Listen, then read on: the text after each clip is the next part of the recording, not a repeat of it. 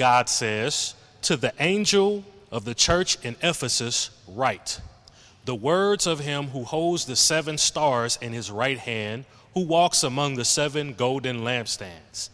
I know your works, your toil and your patient endurance, and how you cannot bear with those who are evil, but have tested those who call themselves apostles and are not, and found them to be false. I know you are enduring patiently and bearing up for my name's sake, and you have not grown weary. But I have this against you, that you have abandoned the love you had at first. Remember, therefore, from where you have fallen, repent and do the works you did at first. If not, I will come to you and remove your lampstand from its place unless you repent. Yet this you have, you hate the works of the Nicolaitans, which I also hate. He who has an ear, let him hear what the Spirit says to the churches. To the one who conquers, I will grant to eat of the tree of life, which is in the paradise of God."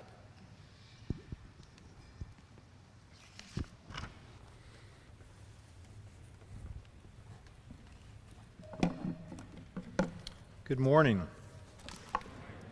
Happy Mother's Day to you. And if we've not had the privilege of meeting, my name's Bill Smith. I'm one of the pastors here at Renewal Main Line. We are continuing our Sunday morning teaching series in the book of Revelation today. We are studying how Jesus calls us to live in this world even when it battles against God and his people. And we're seeing that not only does Jesus call us to be faithful to him, to resist the pressures of the world, but that he gives us the resources that make it possible. Today we start a new section in the book where Jesus talks directly to the 7 churches of the time. Now, by using the number 7, which is John's shorthand for the whole thing, the entire thing, we realize that what Jesus is saying to them, he's also saying to us. Because in a very important way, this is what God has to say to the whole church. Now, I want to say something obvious for a moment. As we work our way through these letters, what you're hearing is how God thinks about his people. What he approves of, what he doesn't approve of, what's important to him, how important it is to him. Now, why is that important to us? Because whether or not we like our church is not really the most important criteria. What's most important is whether he likes what we are. And that's not always the case. Obviously, he's going to talk to these churches about things he sees in them that he's not pleased with. It's hard, however, sometimes to know that from within ourselves.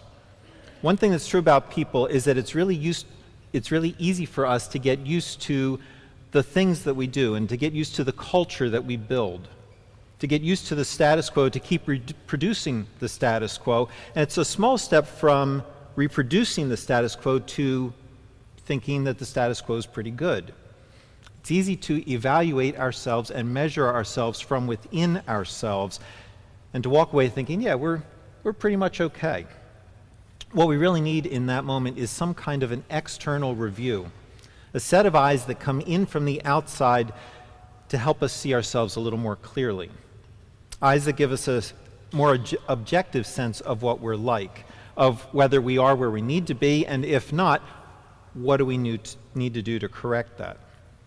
So as we read through these 7 letters in the next 2 months, let me urge you, don't think of this historically. Oh, this is something that was to these 7 churches. Think instead about what is the evaluation matrix that God is using as he gazes at his church. And then how do we take that same evaluation set of criteria and look and apply them to ourselves? Today we're listening to what he says to the church in the city of Ephesus. Ephesus was a really important city of its day. 250,000 people estimated at that time. That made it the 4th largest in the Roman Empire.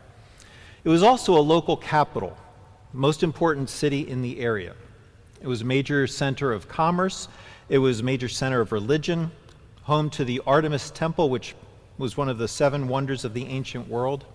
It was a center of learning, had its own library, an impressive library. It was a center for practicing magic and the occult, all of which made it really challenging to be a Christian there. A lot of temptations, a lot of pressures on the church from the surrounding culture to adopt that culture, to change what people believed and taught. Now you can hear that in some of the other portions of the New Testament. Paul wrote a letter to one of his colleagues, a young pastor named Timothy.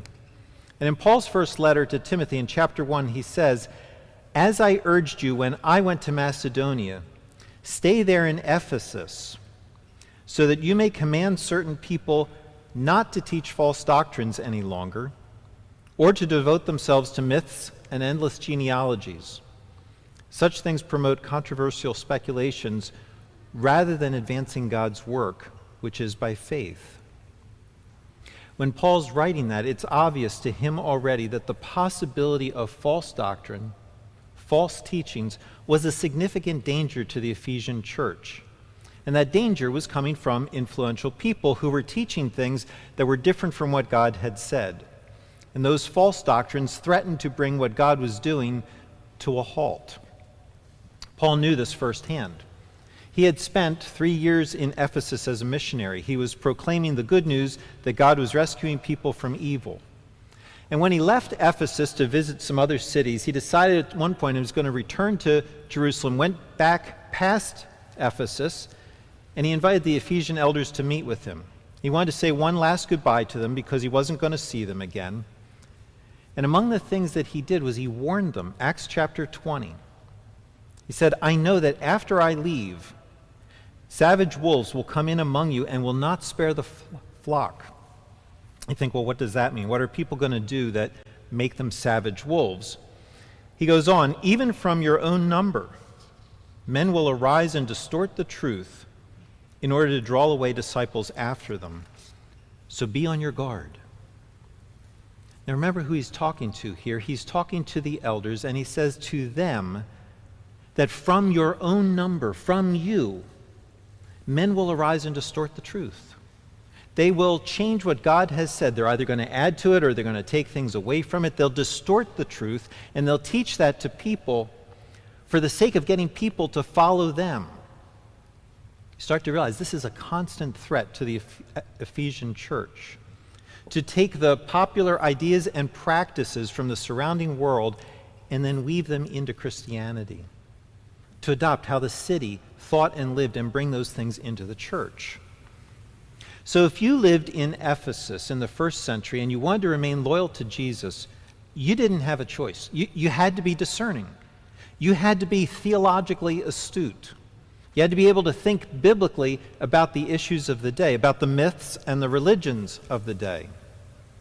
You had to think carefully and clearly to avoid corrupting the faith, bringing in these unbiblical thoughts and ideas that would lead you and others away from God.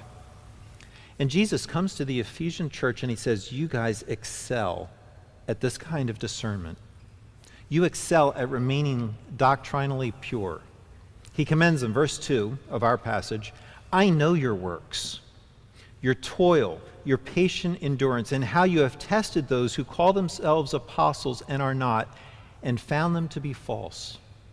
Jesus is very encouraging here. He's saying, you've been discerning. You've tested people who wanted to teach you, and you've discerned where their teaching is wrong, that they've been teaching things that are not true, that they've taken my words and twisted them for their own purposes. In other words, one of the characteristics of the Ephesian church is that they were people who worked really hard to know what was right to believe, and then they held on to that, and God noticed. It mattered to him that they had been faithful to the faith that he'd given them. Now, they didn't just have doctrinal purity, but he also tells them, verse 6, that you hate the works of the Nicolaitans, which I also hate. And the emphasis in verse 6 is not on bad teaching, that was earlier, it's on bad living. It's on works that God hates. Now, very frankly, nobody knows what the Nicolaitans were doing or what they taught that led them to what they were doing. A lot of speculation. The only thing that we know about them is that they had a reputation for doing things that were outside of how God calls us to live. And whatever these practices were, they were so bad that God says he hates, doesn't just sort of tolerate them. He hates what they're doing. So obviously not how he calls us to live. And the Ephesians also hated what they were doing. Now, what do the Nicolaitans teach us? It's that there will always be groups of people among God's people who teach and do things that clearly have nothing to do with how God calls us to live. And again, God is very positive here. He commends the Ephesians for refusing to adopt these new practices and for refusing to adjust their own morality in line with this heretical group.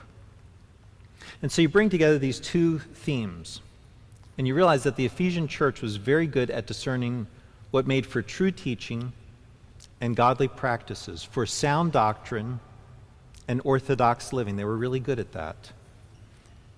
And yet, God says that they have a problem. And it's a problem that is so significant that if they don't deal with it, there are severe consequences. He says he will come to them.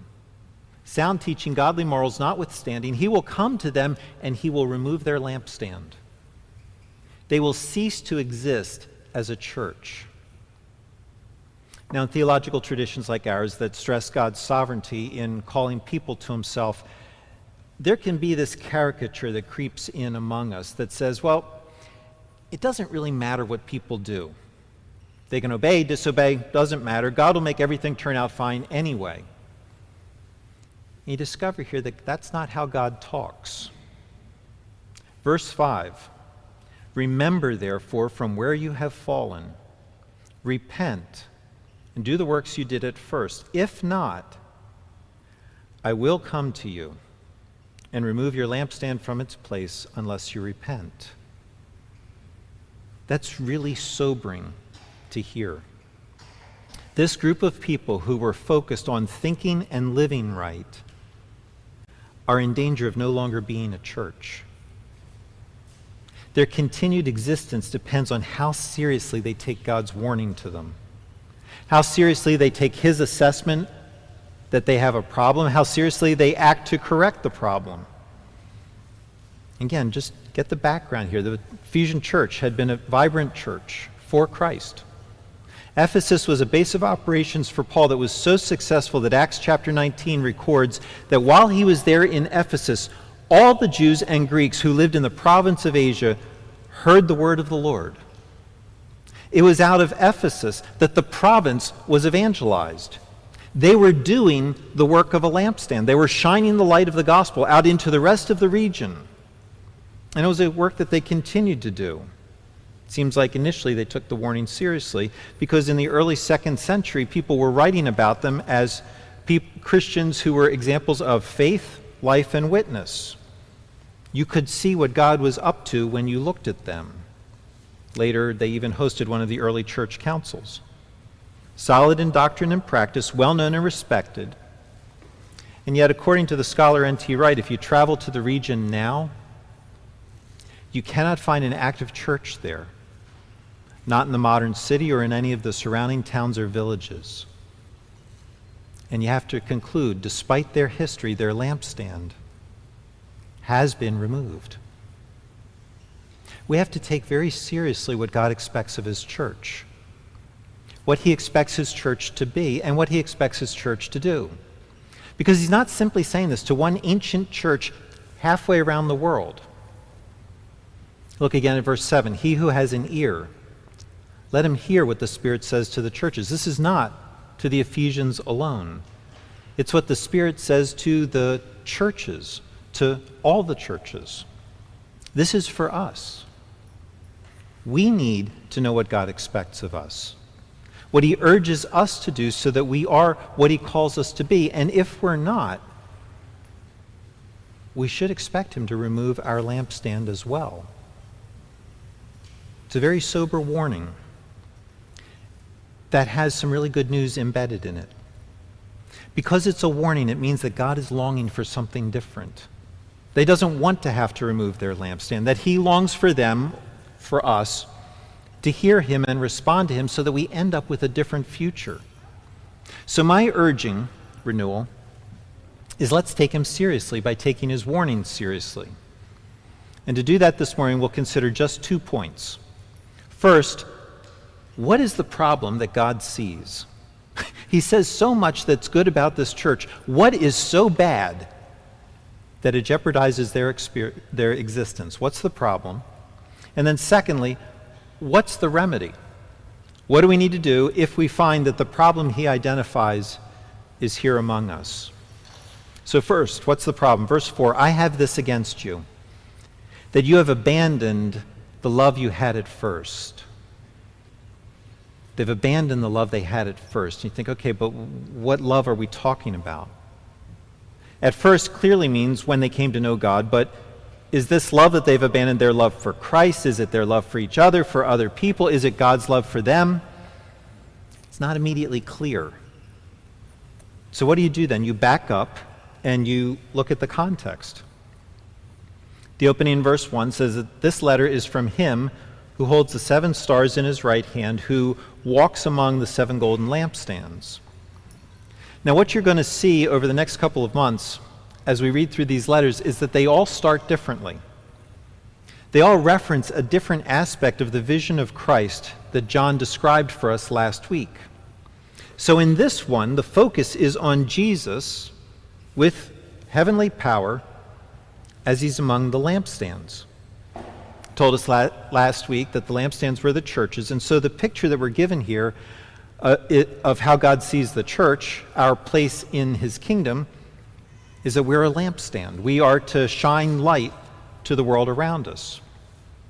It's very clear here the churches are not the light, but they are a lampstand. They are the means by which real light does shine. So here's Jesus walking among them in their light-shining function, and that starts to make more sense then of what's wrong with the Ephesians. Because all of the things that God commends the Ephesians for are inward. They're directed within the church, their own purity as a church. They're holding back evil, keeping it from infiltrating and corrupting what they believe and do. It's taking a lot of effort to do that. They're working, they're enduring patiently, they're not growing weary, but there is no commendation outwardly. There's no commendation for outward movement. No light shining that God affirms. And God says that's not love. That's not why you're here. You're not here to be this self-contained insular club of theologians. Thinking is vitally important. You have to be discerning if you're going to live in this world. But when you're done thinking, you're here then to throw that thinking, to throw that light out to those who don't have it, and you're not doing that. It's not always been like that. At one time, shining light was really important to you, God says. All of Asia heard of me through you. But now you've lost your passion, your love for others to see the truth and the goodness that you have worked so hard to discern. Now, whether that's others in the church who need to see and know God's love, or it's people outside the church who need to see and know it for the first time, doesn't really matter. What matters is that the Ephesians concerned for truth and right living got disconnected from caring for real people, which is what truth and goodness are for. See, being right is not a badge we wear. It's not a sticker that we're proud of. Oh, I know the right things. Instead, being doctrinally sharp is for what? It helps us understand God and his heart better so that we can connect better with him, which is exactly what others need as well. So if we're not communicating God's thoughts and his ways to others, the conclusion is pretty obvious. We don't care that much about other people connecting with him. We don't care about what they need to see him so that they can have a friendship with him. If you think back to the study that we did in the winter in Matthew 24, Jesus tied these two things together. He tied love and communicating God together. He tells us there, because of the increase of wickedness, the love of most will grow cold, but the one who stands firm to the end will be saved. And this gospel of the kingdom will be preached in the whole world as a testimony to all nations, and then the end will come. Get the connection here. You can expect people's love to grow cold. That's what it's like to live in this world. People withdraw, they close in on themselves, and they become relatively unconcerned about others. But there are some, Jesus says, whose love does not grow cold. These are the ones who stand firm to the end, the ones who continue in love. Those are the ones who will be saved. And he connects that kind of ongoing, continuing love to what? To the gospel of the kingdom being preached to the whole world. Preached, proclaimed, not by professional proclaimers, but by those whose love has not grown cold, by regular, ordinary disciples. That's why we're still here. We've said this before. The reason that Jesus leaves anyone on earth, the reason that he leaves his church here, is bound up in our witness to him to the rest of the world. See, we could have had a relationship with him if he zapped us immediately into heaven when we first asked him to rescue us from our sins. But if that happened, we could not have a relationship with people who need to know him. We could not shine to others what it's like to know him. And so he leaves us here to shine, to communicate with our words and our actions what he's like, that he's willing to rescue us, to communicate what it's like to live in a family that he is the father of, to communicate the kind of transformation that he does in a person's life. Put it in a different way, Matthew 5, we are salt and light. In a world that's rotting and needs to be preserved, we are preservative. In a world that's dark and needs to see him, we shine. Abdicate that calling. Ignore it, back away from it, let it drop off your radar. And we might as well not be here. And the chilling part of Revelation chapter 2 is if that's really our wish, to not shine effectively to the world around us, Jesus says that he will give us what we want. He'll remove our lampstand. Because he didn't leave us here for us.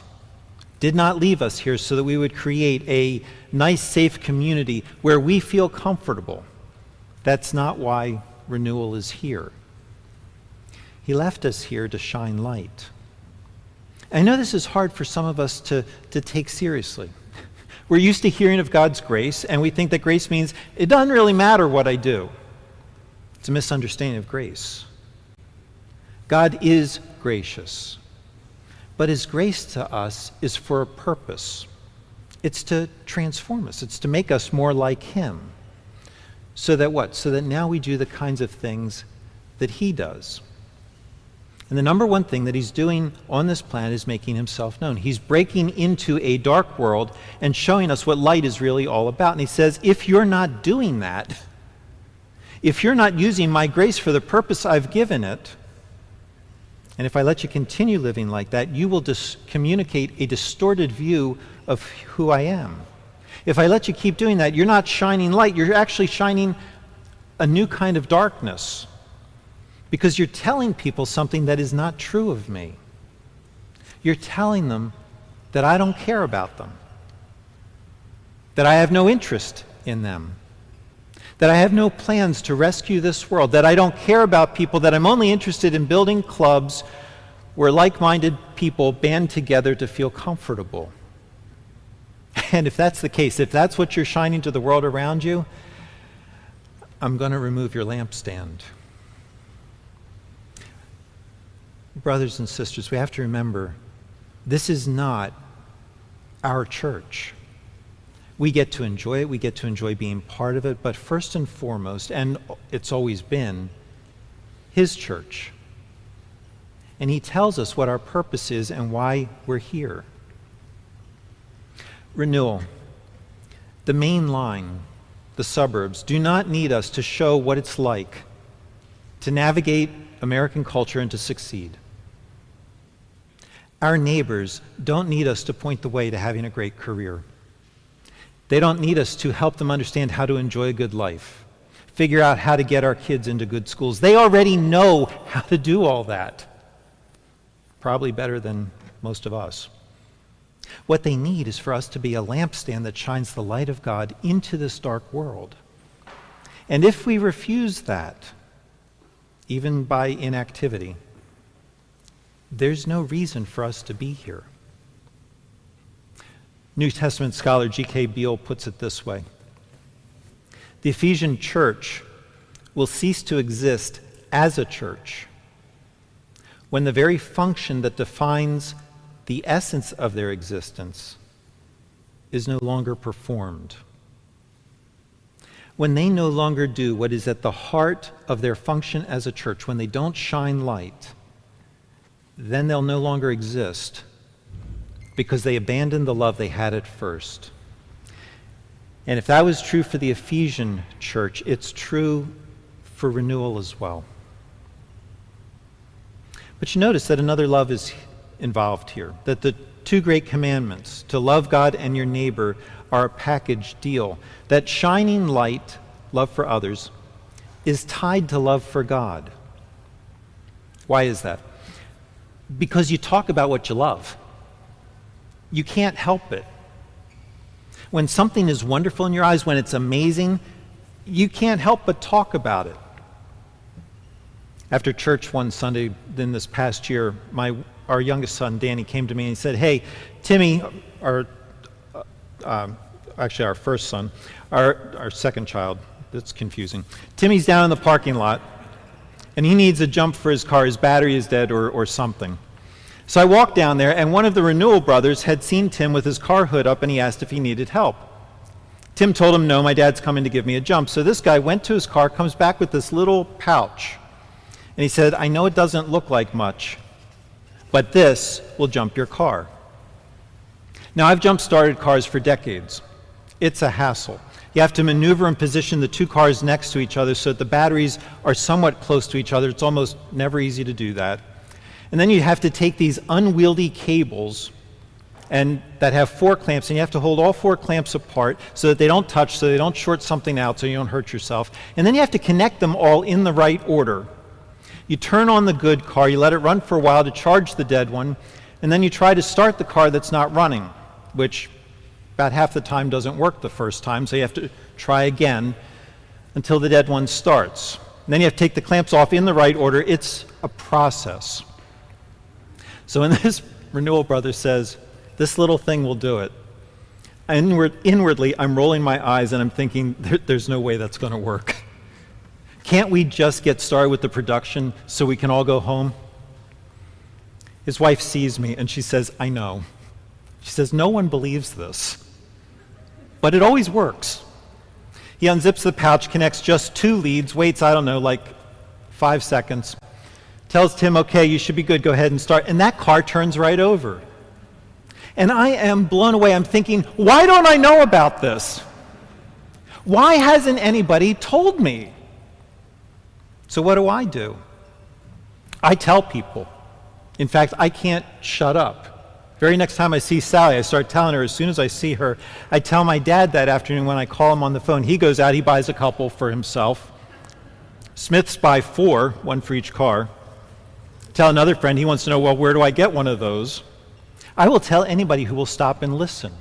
The company does not have to pay me. And suddenly, it's weird how this happens. Suddenly, there are people in my neighborhood who need a jump.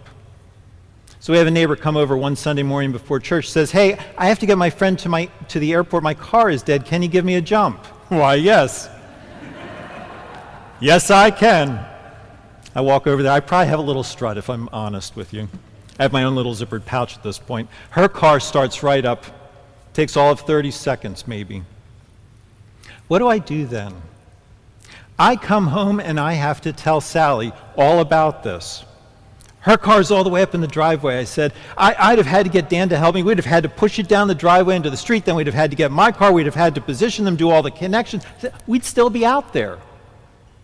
I have to tell Sally all about this. I have to tell each of my sons all about that. I tell my dad again. What am I doing?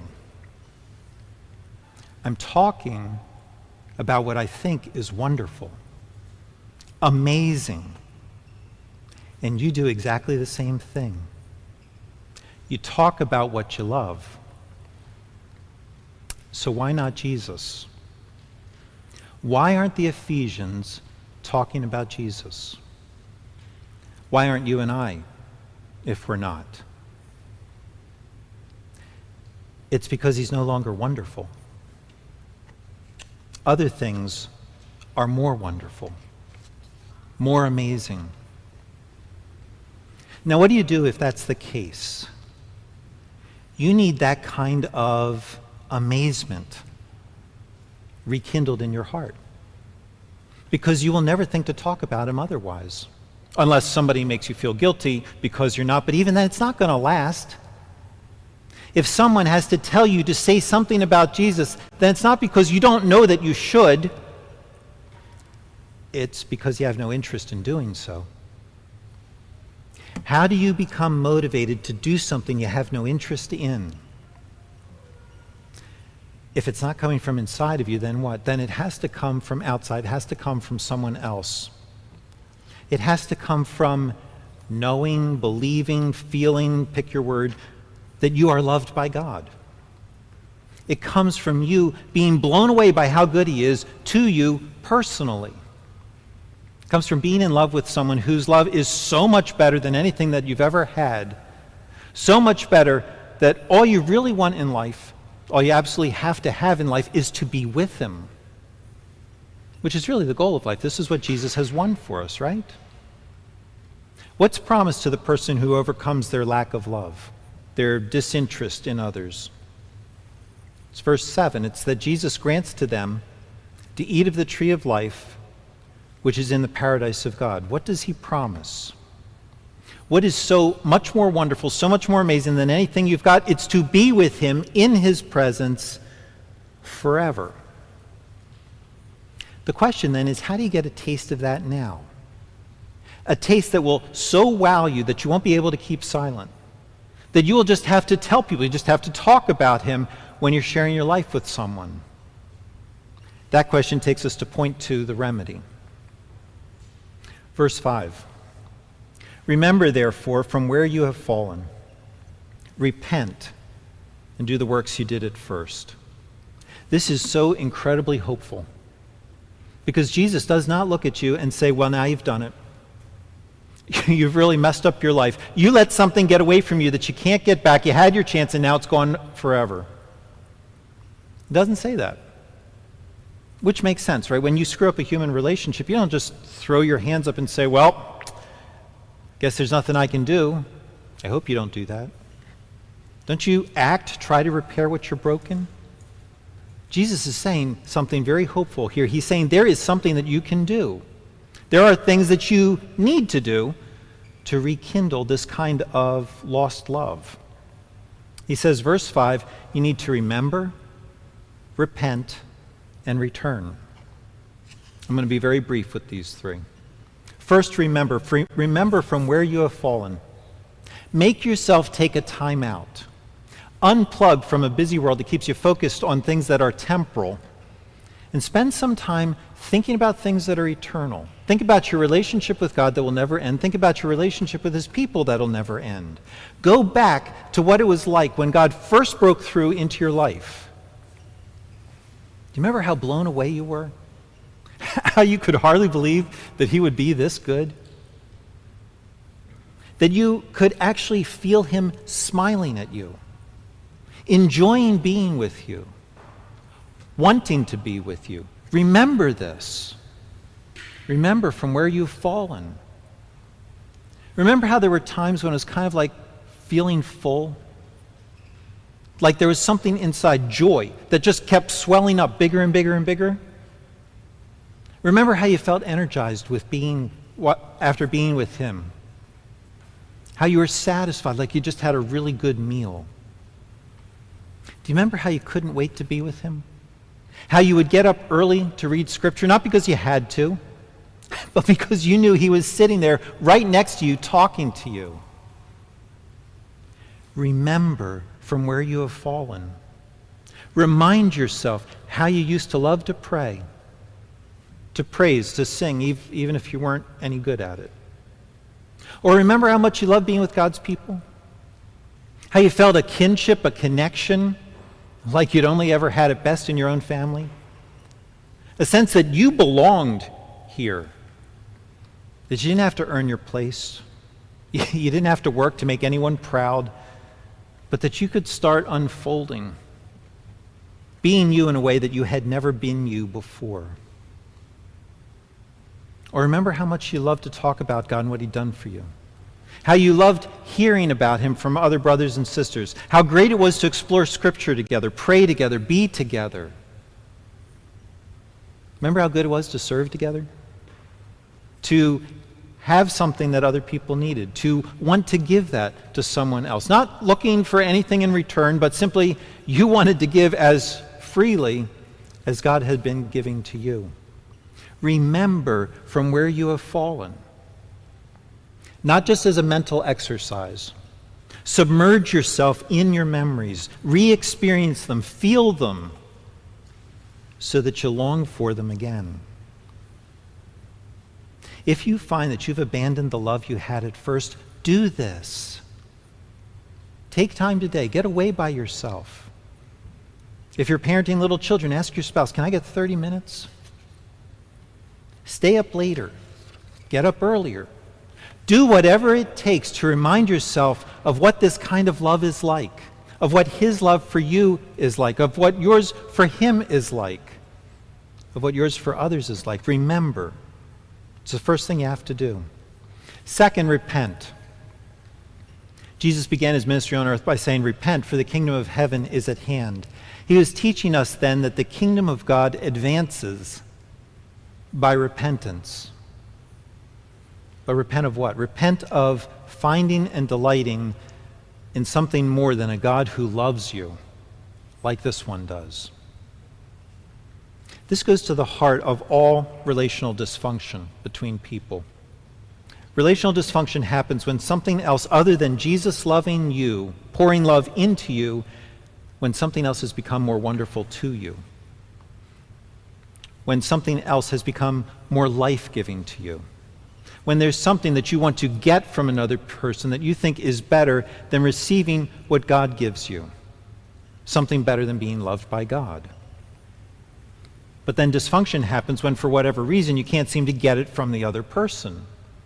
Then the relationship breaks down because it's built on a dysfunctional agreement. Think about it this way. Why is it that we find it so hard to extend ourselves to someone when they're not extending themselves to us? Why is that? It's because we don't think it's fair. It's not what we want. It's not the deal we thought we made. We promised to be loving, kind, sympathetic, welcoming, compassionate, and we expect the other person to reciprocate. It's how we define a good relationship, right? We expect a certain level of reciprocity, that the other person will also be loving, kind, sympathetic, welcoming, and compassionate. But when they're not, what happens? Don't we find our love growing cold toward them? Not wanting to give to them because we don't think they're giving enough to us? Please realize here that this is not fundamentally a knowledge problem. We already know that we're supposed to love them anyway. We already know that that's what they need. The problem is what? We don't want to. We don't feel loving toward them. Why? They don't deserve it. They haven't earned it. That's at the heart of every broken relationship. Somewhere along the way, the other person does not treat us the way that we want to, and so we withdraw from them. We berate them, punish them. We make the relationship conditional. I'll be good to you as long as you are good to me. And the solution here, please hear this, the solution is not, well, just man up. Just do the right thing. Love and keep loving. Doesn't matter what they do, just love and keep loving. Drain yourself all the way dry, just love and keep loving. That is not the solution. That leads to anger, it leads to bitterness, until what? Until you quit and give up. The solution is also not just wait them out. Wait for them to start acting loving again, and then you act loving in return. Both of those approaches will keep you tightly locked into a conditional relationship where you are only willing to give as good as you've been given to. The solution that Jesus urges you and me to take is to repent, to turn back, to decide that you don't want to try finding more life in someone or something else than you have found in Him and in His love. And so when you find yourself being mean to someone, shriveling up with hate, just ignoring them. Ask yourself, what am I looking for from them? What do I feel like I have to have that is more important to me than being loved by God in the way that he chooses to love me? By the way, that might not be the kind of love that you want from someone else. Jesus here is part of the way that he's loving is rebuking. But if you think about it, the way that you want love from someone else often breaks relationships. Maybe his way of loving is better. That it will actually fill you up and give you what you need in order to enter into relationship with someone else. So ask yourself, what is more filling to me than his love? More satisfying, so that being loved by him is nice, but what I think I really need is her to understand me, him to pay attention to me, her to validate me, him to commiserate with me, her to sleep with me, him to notice me, her to stop interrupting, him to stop blaming. None of those are bad things. They are things that we enjoy when the other person offers them. Every one of them is evil when they take the place of God's love for you, when you try to live off of them to get your life out of a human being instead of receiving the life that he would give you.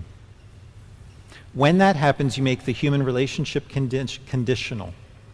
It becomes, you give me what I want and I will be nice to you and I'll give you what you want. But if you stop, I might be able to keep going for a while, but eventually I'll stop too. The only way that you can have the love that you had at first is by repenting for where you stopped drinking in love from God and tried to find a substitute from the people around you. Repenting means you give up the substitute, you go back to the source. And when you do that, you're going to discover a love that's wonderful and a love that's amazing. Because simply the activity of repenting rekindles love in your heart for Christ. Because when Jesus says repent, what has he noticed? He's noticed that you and I have moved away from him and away from his love. We've abandoned him. We did not want what he had to offer us. We wanted something else. Now, if Jesus loved like we did, conditionally, what would be the way for him to respond? Get angry, get bitter, depressed, pull away until what? Until we finally figure it out and move toward him, right? It's not what he does. He notices that we have moved away from him, and in response, he moves toward us. He invites us back, calls us to repent, calls us to come back to rekindle the relationship. He should not have to do that. But he does. He reaches out. He invites you and me to turn away from belittling his love because he wants us back. That's amazing. That's a love like you have never tasted from another human being. Take him up on his offer and repent, and what are you doing? You are, in that moment, experiencing his love for you. So remember, repent, and return. Do the works you did at first, which means what? Spend time with him. Spend time in whatever way touches you. Worship, study, pray, serve. These are what? We call them ordinary means of grace. The things that God has given us to do that allow us to reconnect with him. But if they're going to be of any value to you, you have to enter into them with the goal of connecting with him. So read your Bible with him in mind. Pause when something strikes you. Talk it over with him. Tell him what you're thinking, how you're feeling based on what he said. Don't just read words. Have a conversation with the author. Or when you pray, don't just monologue, throwing words at him in one long, uninterrupted string. Pause.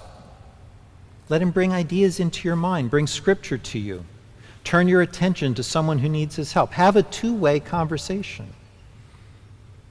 When you praise, don't just sing. Worship. Sing to him. Feel his love in return. Feel his conviction. Feel his invitation to repent. Feel his forgiveness. Do the things you did at first to forge a connection with him. And do the things you did at first with other people. Share your life with them. Your whole life. Talk about what God's doing in your life. Talk about why he matters to you. Don't worry about inviting someone to church. You can do that. But more importantly, invite them into your life. Your life as it's lived with him. Do the things you did at first. This is how you rekindle lost love. Remember, repent, and return. And you can enter into those things and do them with hope because Jesus makes a promise in verse 7. To the one who conquers, to the one who takes him seriously, to the one who remembers, repents, and returns, his promise is you will live in his presence. And he makes that promise because he has taken away the penalty for you abandoning his love in the first place. Jesus came to this earth the first time. Why? To show you God. He's the Word of God made flesh, made visible. He came to show you God's character, his heart, his love, his longing to have you be with him. Jesus showed you God, which makes him the lampstand beyond compare. But then Jesus did the unthinkable. He removed himself from God's presence so that you would never be, so that you could regain the love that you had at first, the love that you didn't value enough to hang on to. He traded places with you so that you would live forever in his presence, so that you would not be shut out of God's paradise like Adam and Eve when they were sent away. Remember that. That's his kind of love. Repent for thinking that anything could be as deeply satisfying as he is, and return. Return to loving him back and letting others see how amazing he is. Let me invite you, take 3-4 minutes now.